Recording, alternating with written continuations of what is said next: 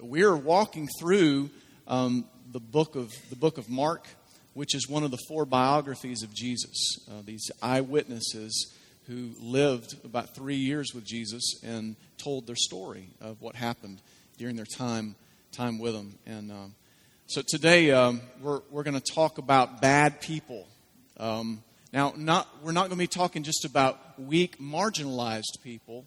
We're going to be talking about people that have power and influence, and as a result of their decisions for their gain, they cause loss to other people.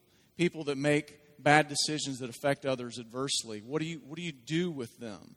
I mean, have you ever thought to yourself, you guys who are Christians, you've looked around at somebody they wield power, maybe they got wealth, and they're just a really bad person. And you're just like, man, not them. And they will never come to Jesus Christ. They would never be saved. They would never come to a place of full surrender to Jesus. And today is a story about a guy that was like that. And I want you to be thinking. I want you to put some names and some faces to this today, because God's going to do a work in us today that pushes us out of how do we deal with these people that are in our life. Someone who's a jerk, a hateful woman, maybe. Somebody who's like, man, I've known them all their life. They were dealing drugs even back in middle school, you know. Someone you just think they will never change. Well, as I was studying through this passage, it just occurred to me that Jesus loves the mafia, and Jesus loves the outcasts. Jesus loves Sam Crow. Jesus loves criminals, but he doesn't leave them that way. Jesus loves sinners, but he doesn't leave them that way. Let's pray. God, I thank you that you love sinners, because right here, standing here, I am one. And what's amazing, God, is you don't call me that anymore. And one of the scriptures we'll hit today, Lord, we'll realize that we're not known and identified by our sin anymore if we're a Christian, even though we continue to sin. But we're not known as sinners anymore. But God, I know that I sin, and I'm on the same level playing field as everybody else in this world, in this broken world, God. And I'm a person that I have a need for a Savior. And you've saved me, and I'm your own, and nothing will ever change that. But I need you today just as much as I did yesterday. I'll need you tomorrow just as much as I do today. And God, we want to have new eyes today to look at those around us that we may look and think they don't deserve forgiveness. They don't deserve mercy. And God, instead of looking through our eyeballs, Lord, we'll see through your eyes.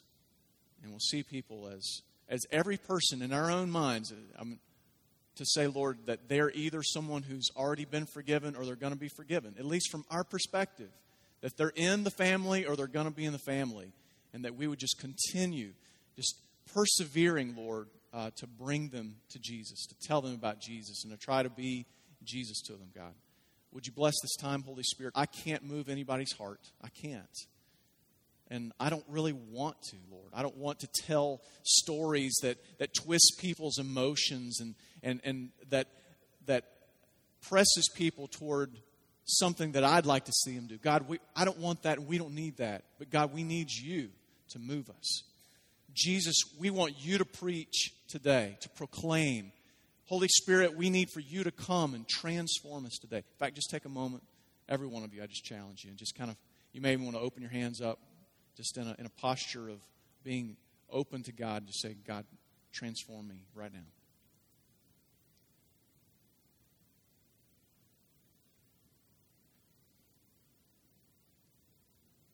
Yeah, transform us, Lord. In Jesus' name, amen. All right.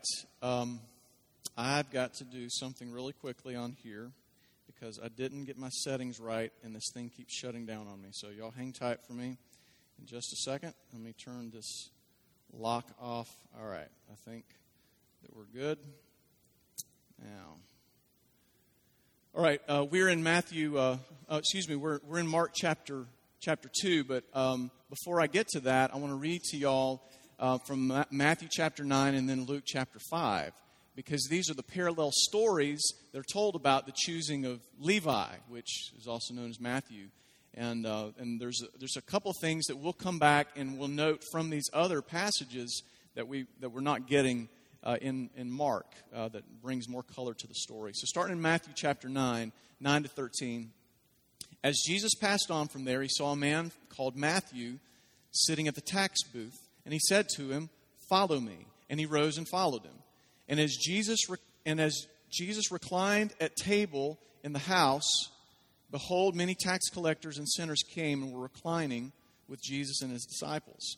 And when the Pharisees saw this, they said to his disciples, "Why does your teacher eat with tax collectors and sinners?" But when he heard it, he said, "Those who are well have no need of a physician, but those who are sick. Go and learn what this means. I desire mercy and not sacrifice, for I came not to call the righteous, but sinners." Now, at the very end, we're going to unpack just really quickly what that phrase, "I desire mercy, not sacrifice," means. And we saw it in the video just a little while ago, and it's a puzzling term. You know, what exactly does that mean? It doesn't sound quite right, but we'll get to that in just a little while. Let's go quickly to Luke chapter 5, 27 to 32. After this, he went out and saw a tax collector named Levi sitting at the tax booth. And he said to him, "Follow me." And leaving everything, he rose and followed him. And Levi made him a great feast in his house, and there was a large company of tax collectors and others reclining at table with him. And the Pharisees and their scribes grumbled at his disciples, saying, "Why do you eat and drink with tax collectors and sinners?" And Jesus answered them, "Those who are well have no need of a physician, but those who are sick. I have not come to call the righteous, but sinners to repentance." Now, let's get to Mark chapter 2 and read 13 to 17, and we're going to unpack this, okay? It said, "He went out again beside the sea, and all the crowd was coming to him, and he was teaching them. And as he passed by, he saw Levi, the son of Alphaeus, sitting at the tax booth. And he said to him, 'Follow me.' And he rose and followed him. And as he reclined at table in his house, many tax collectors and sinners were reclining with Jesus and his disciples, for there were many who followed him. And the scribes of the Pharisees, when they saw that he was eating with sinners and tax collectors, said to his disciples, 'Why does he eat with tax collectors and sinners?' And when Jesus heard it, he said to them, 'Those who are well have no need of a physician, but those who are sick. I came not to call the righteous, but sinners.'" All right, let's unpack this first part, verse 13. "He went out again beside the sea, and all the crowd was coming to him, and he was teaching them." Let's just start there, because again, Jesus was teaching all the time. And it doesn't say exactly what he was teaching, but we know what he consistently taught. He consistently taught what is the subtitle of this whole series in the book of Mark, which is repent and believe in the gospel. You know, he would say, "Repent, the kingdom of God is near. Repent, turn from your ways, turn from your old worldview, turn to me, turn to God. Repent, believe in the gospel." He was teaching them. He was giving them truth. It says, as he passed by, he saw Levi, the son of Alphaeus, sitting at the tax booth. Let me start with this, that Jesus is not a God that says, "You got to get to me, you got to come to me," because we would never come to him. Romans 3 says there's none good, there's none righteous, there's none who seek God. That's not you, not me. You guys who are Christians, before you were a Christian, you did not seek God, at least not the real God. You sought your own God. We can talk to people about God and spirituality, and we all have our own definitions, our own perspectives of, well, this is the God that I'd like, you know. We could just kind of create our own little mannequin to say, that's my God. You know, that's just as bad as chopping up wood and making it an idol. And the Old Testament makes fun of those guys. Hey, with half of their wood, they cooked their food, and with half, they made a God. But that's what we do. But we don't seek the real God because we can't. Something has to change within us. And so we can't get to God, so God came to us. And Christians, listen to me. I hope that the DNA of this church will always be one that you will not be comfortable if you just come and hang out with other Christians and basically we hang out a shingle and say, well, maybe the sinners will come to us. That is not what God created the church for, and it's certainly not what Sojourn Church is about. Eric Robinson, just a little while ago, leading us in prayer, said this is important for us to know that. He said, I am a missionary and I am a minister. And if you're a Christian in here, don't look up here at Dave and say, well, there's the pastor. That guy's the minister. No, look around you and see all the ministers. Look around you and see all the missionaries. I don't care who signs your paycheck. God is your employer. God is your king. And He's the one that calls us into a mission field right where we are. And I love it. I love that it's right in the middle of the marketplace. Jesus loves the marketplace. The vast majority of us, that's you guys. I mean, you're in the marketplace, or you're studying and preparing for the marketplace. You know, you're right in the middle of coworkers and some kind of a mission statement that your organization, your company has, and you're a part of helping to chase that down. Man, Jesus sets the example that says, look, go into the marketplace and draw them to me. All right? So wherever you are, you don't have to say, come and follow me. Just say, come and follow Jesus. Come and follow Jesus. But He's sitting there. It's Levi. And what's interesting is you have Mark and Luke. They both name him Levi. Matthew, he calls himself by the name Matthew. All right, we're going to get into that in just a minute because the name change is significant. So he was the son of Alphaeus. We don't know exactly who this was. James the Lesser, his dad's name was Alphaeus too, but most likely they weren't brothers because Scripture doesn't mean that.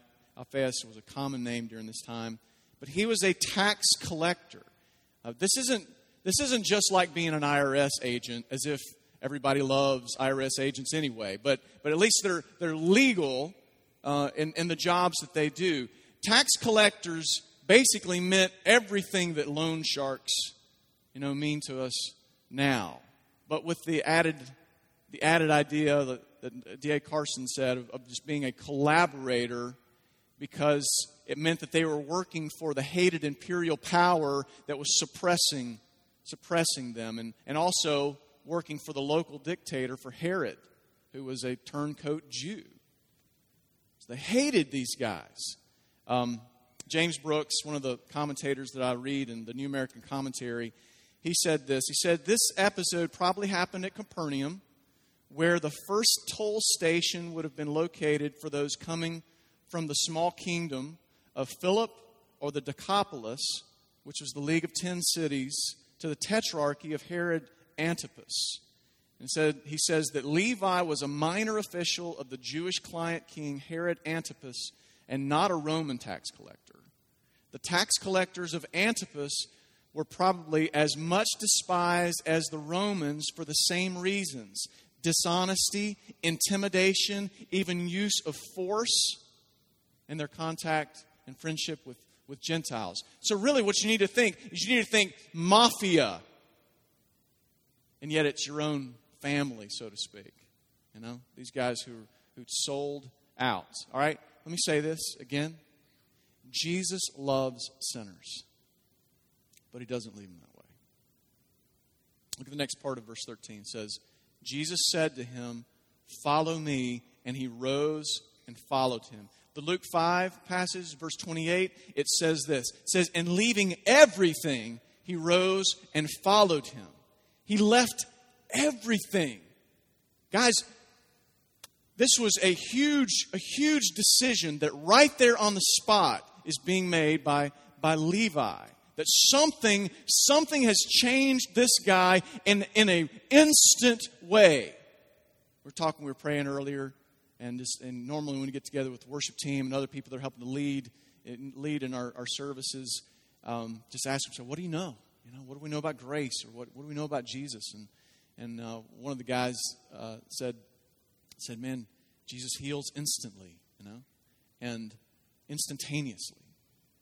And it's like, okay, there's something that has been healed. There's something that's been changed in the heart of Levi right now. That it was instant. It was on the spot. That we're told in the book of John that Jesus said, He said, I'm the good shepherd and my sheep hear my voice. When I call, they will come. There's no ifs, ands, or buts about it. When the good shepherd calls your name, when he looks and he grabs your heart, you come. Because we all do what is the greatest thing to us. So there's some kind of an aha moment took place in Levi. And he didn't get it all. He didn't understand everything, just like someone who's brand new as a Christian. They don't understand all of it. They just know, Jesus. I gotta follow Jesus. He left everything. And see, guys, I mean, this is a little different than even when he called, Peter and Andrew and the other fishermen where they did the same thing. They immediately got up and they left everything, which was a big deal. But guess what? Those guys could go back to fishing. When Levi said, I'm leaving my table, I'm leaving my booth, he basically said, I'm switching teams. I can't go back. There's no turning back. The bridges were burnt when he did that. Immediately, he was on some kind of a hit list. I don't mean necessarily they're out to kill him, but he had switched teams right then and right there. He left everything. He rose and followed him. And God calls us to that. That is what it means to be a Christian, you guys. Listen to me. Our objective is not to make converts. Our objective is to make disciples. You know what that means?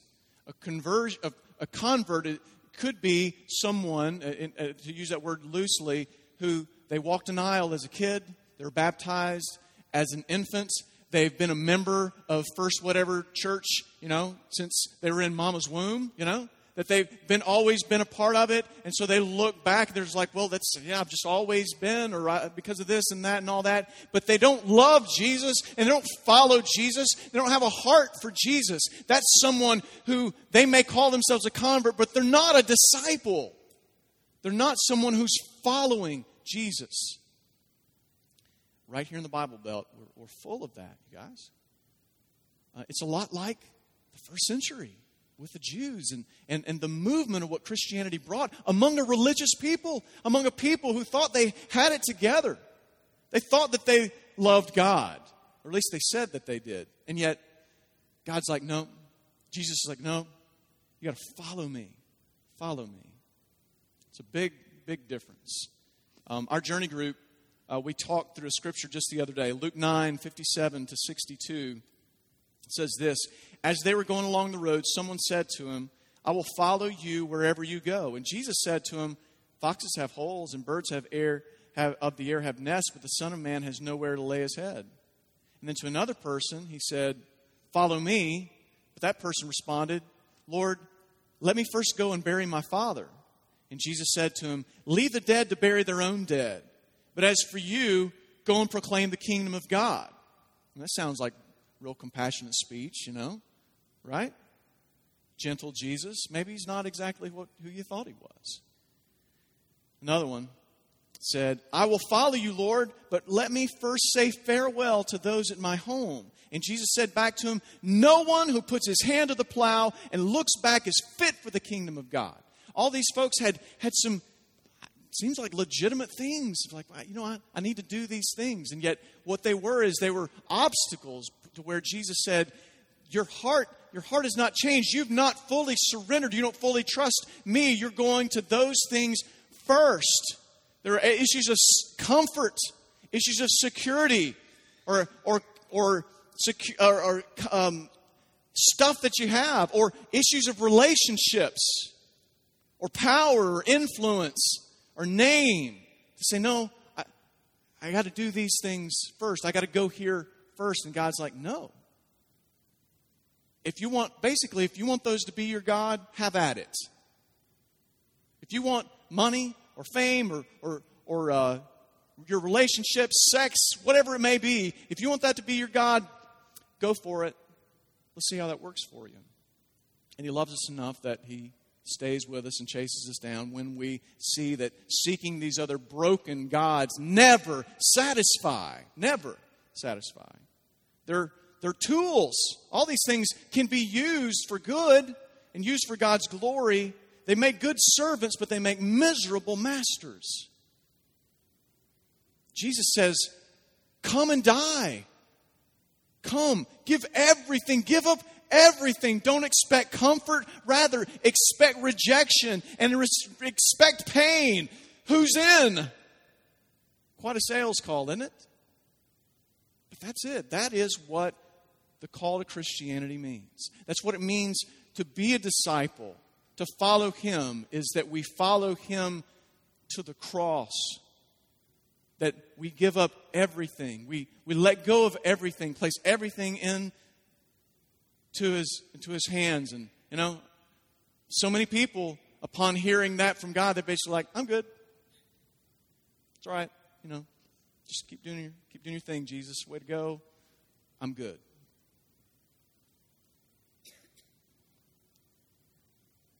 Got to lay it all down. Lay it all down. On the positive side, when we lay everything down, it's saying that we lay down everything we've collected, all that we've accomplished, that we think we've accomplished. We lay down dreams, lay down agendas, and basically say, Jesus, do what you want with everything that's in my hands. Everything. I don't own them anymore, Jesus. Take what you want, leave what you want. I'm no longer master. But it's not only about leaving everything that's good, but here's what's so beautiful about this story and how it impacts yours and my story. Have you thought about the other side of the coin?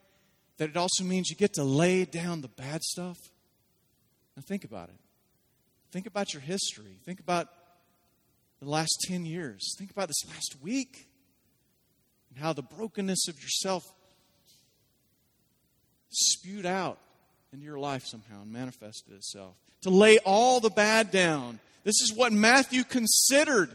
This guy had no reputation left except that of being a greedy traitor. So not only did he lay down any good thing, he laid down all the dung. He said, you know what? I'll leave all of this too. That's the side of the great news of Christ that a lot of people miss. It's that God will take the bad stuff. He takes all of you. You follow Jesus. Again, the guy's name at some point was Levi. It was his given name. And as you think about it, he was named after the people of God, the Jews. But even among the chosen people of God, the Jews, there was the chosen tribe among the chosen people, the Levites. That these guys were the priests. These were the guys that were supposed to really connect the rest of the people of God to God Himself. He was named after a group of people that were to bring blessing and to be a blessing. And he did not live up to his name. You know what the truth is? We're all born with the name Levi. All of us are born with the expectancy of go and be perfect. Because God can only expect perfection. And none of us are. It's the horrid case of the human condition that this world is broken and you are broken and I am broken. And God could have left us with the name Levi. He didn't owe us anything. Matthew, when he writes this biography, he doesn't call himself Levi. He calls himself Matthew. Do you know what the word Matthew is? Anybody in here know what Matthew means? It means gift from God. Gift from God. Can anybody think of a word that kind of sounds that would be that would be a definition of a gift from God? Anybody? Huh? Salvation? Yeah. What else? Grace. Yeah. Salvation's a gift from God. Grace is a gift from God. He renamed the guy Grace, basically. He renamed the guy Salvation.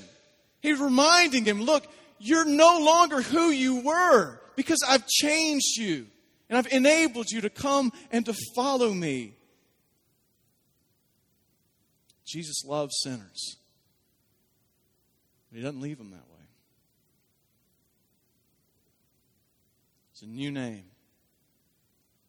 New name. 1 Corinthians 6, 9 through 11 kind of talks about how God views us once we're Christians. It says, "Or do you not know that the unrighteous will not inherit the kingdom of God? Do not be deceived, neither the sexually immoral, nor idolaters, nor adulterers, nor men who practice homosexuality, nor thieves, nor the greedy, nor drunkards, nor revelers, nor swindlers will inherit the kingdom of God." All right, let's stop there for just a second. None of these will. And you look at this list, and there's some other lists like that, and guess what? Every one of us are on one of the lists. Every one of us. Because Levi is attached to this. Everyone is a Levi. Every one of us are known by our sins. And that's how we're called. But look at verse 11. "And such were some of you. But," and look at that. It's huge what takes place right in the middle of this. "But you were washed, and you were sanctified, and you were justified in the name of the Lord Jesus Christ and by the Spirit of our God."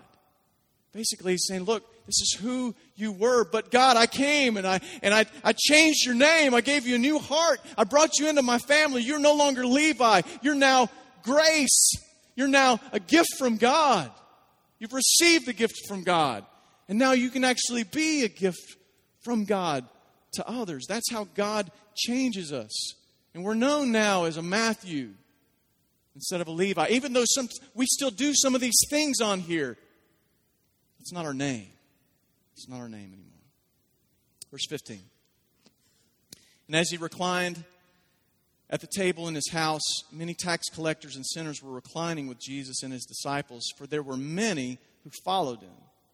Now, Luke 5:29, this is where it says, "And Levi made him a great feast in his house. There was a large company of tax collectors and others reclining at the table with him." Matthew 9:10, again, just says, "Many tax collectors and sinners came and were reclining with Jesus and his disciples." Guys, Jesus loves outlaws, but he doesn't leave them as outlaws. Now note, we're not saying that you hang around a criminal in the midst of them breaking the law. That's not what we're saying here. Jesus wasn't at a big frat party, doing keg stands. That's not what Jesus was doing.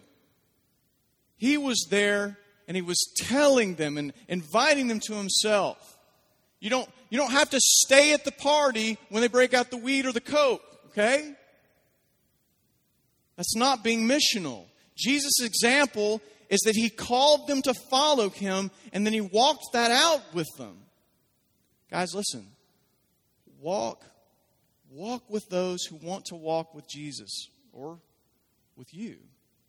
There's some unbelieving friends that they're not going to get the deity of Christ yet, but they want to walk with you. Be very free. Just know that, man, there's some people that they're not going to want to walk with Jesus or you. Don't force it. Let it go. Trust God. He's in charge. But have your eyes open to the ones that want to walk with Jesus or want to walk with Jesus and you. And walk with them. Walk with them. When they have a bad reputation, walk with them anyway. The word sinners here could have been translated outcasts. And Jesus modeled something tremendous. And he did it not alone, but he did it with his disciples. He said the disciples were right there with him. He brought them into this scandalous grace living that he was in the middle of. Now we actually, it appears that this was Levi's, Matthew's house. It appears that way. In the Greek, it's actually not all that clear, and it's okay because more than likely it's either Matthew's house or it's the home of where Jesus was, which probably would have been Peter's house. And it's good to be able to think about both of these things because we know Jesus had an example of having people in the home he stayed and also going to people's home. And this makes all the difference in the world. That we would not only be people that we invite people into our homes who aren't believers, but that we would also go to the homes, that we would reciprocate, that when they offer, that we don't say, no, how about y'all come to my house? It's like, okay, Yes. Yes, I accept. I accept. It's an honoring thing.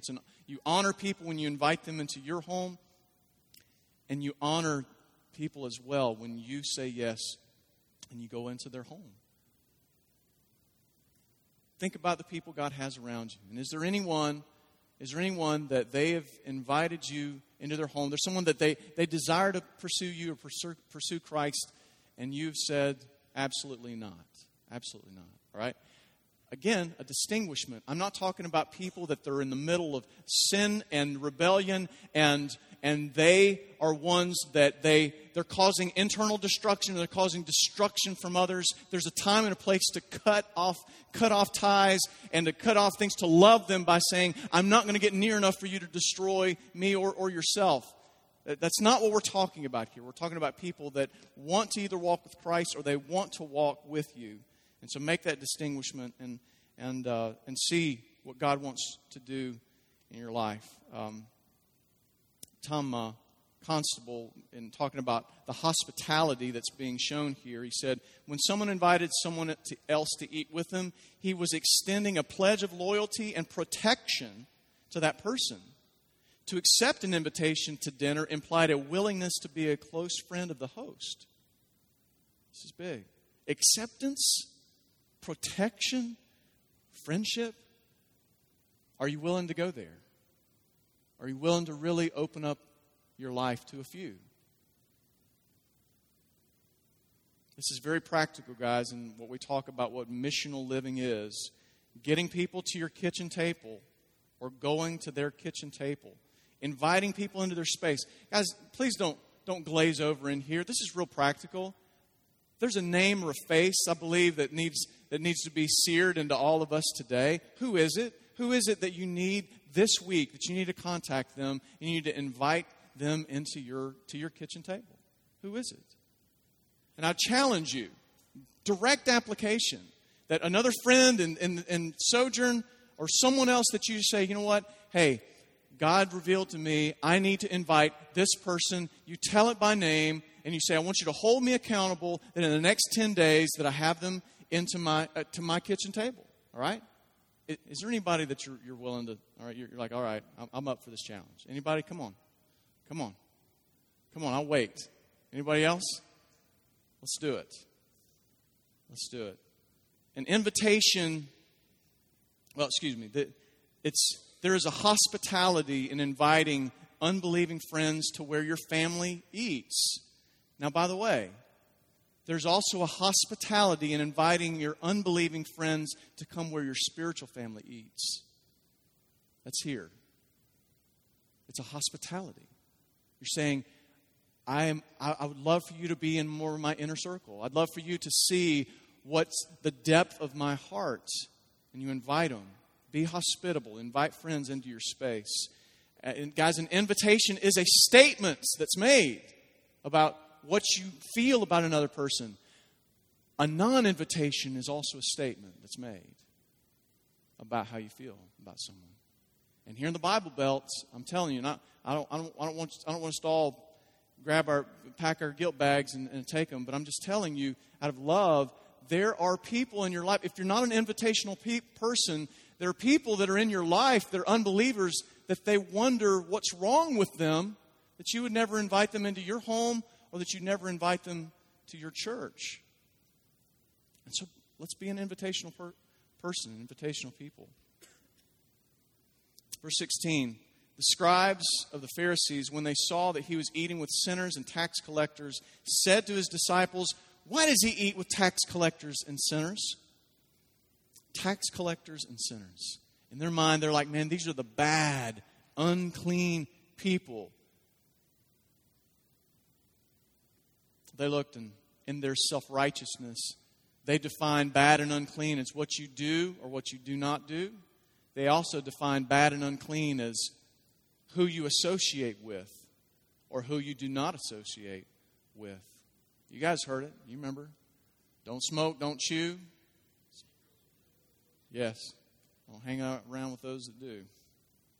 You know the irony of this, you guys, is the Pharisees were telling Jesus that he was not godly because he hung around with these people. And what Jesus modeled was, you're not godly if you don't hang around with sinners. Let's unpack this self-righteousness a little bit more, because I need it, because I'm that guy at times. Self-righteousness basically says, I'm okay because I'm not like them. You know, Jesus actually told a story that involved a Pharisee and a tax collector. Let's go there real quick. Luke 18, 9-14. He also told this parable to some who trusted in themselves that they were righteous and treated others with contempt. 2 men went up into a temple to pray, one a Pharisee and the other a tax collector. The Pharisee, standing by himself, prayed this: God, I thank you that I'm not like other men, extortioners, unjust, adulterers, or even like this tax collector. I fast twice a week. I give tithes of all that I get. But the tax collector, standing far off, would not even lift up his eyes to heaven, but he beat his breast and he said, God, be merciful to me, a sinner. I tell you, this man went down to his house justified rather than the other. For everyone who exalts himself will be humbled, but those who humble himself will be what? Exalted. Self-righteousness does not need a relationship with God. All it needs is a ruler to compare self to others. That's all you need. Self-righteousness sees itself as being well and being whole, not sick and in need of a physician. Now, guys, self-righteousness is just another form of idolatry that's in our life. Functional saviors that in your own life and my own life basically say, where we say, I'm okay because I do not blank, or I'm okay because I don't associate with blank. I'm okay because I'm not like that person over there. That's self-righteousness, and it reveals idols in our life. And God says, you don't need any of those. Tear them down. Tear them down. You were not righteous. That's why I came. I came because I love sinners. Jesus loves sinners, but He doesn't leave them that way. Verse 17. When Jesus heard it, He said to them, those who are well have no need of a physician, but those who are sick. I came not to call the righteous, but sinners. And there's a stiff irony in what Jesus was saying to them. The Pharisees were self-righteous. And so Jesus called them righteous, quote unquote, with His tongue firmly in His cheek. But there's a deep theological truth that's within this, you guys. Those who reject Jesus and stand on their own righteousness are in a dangerous, dangerous position. At some point in our life, we must look in the mirror, call that guy sinner, and cry out to the mercy of Jesus. We must. And I just challenge you, if you're one of our friends that you're just like, man, I don't need Jesus, I'm okay, I'm good. No, you're not. You're not good in any stretch of the imagination.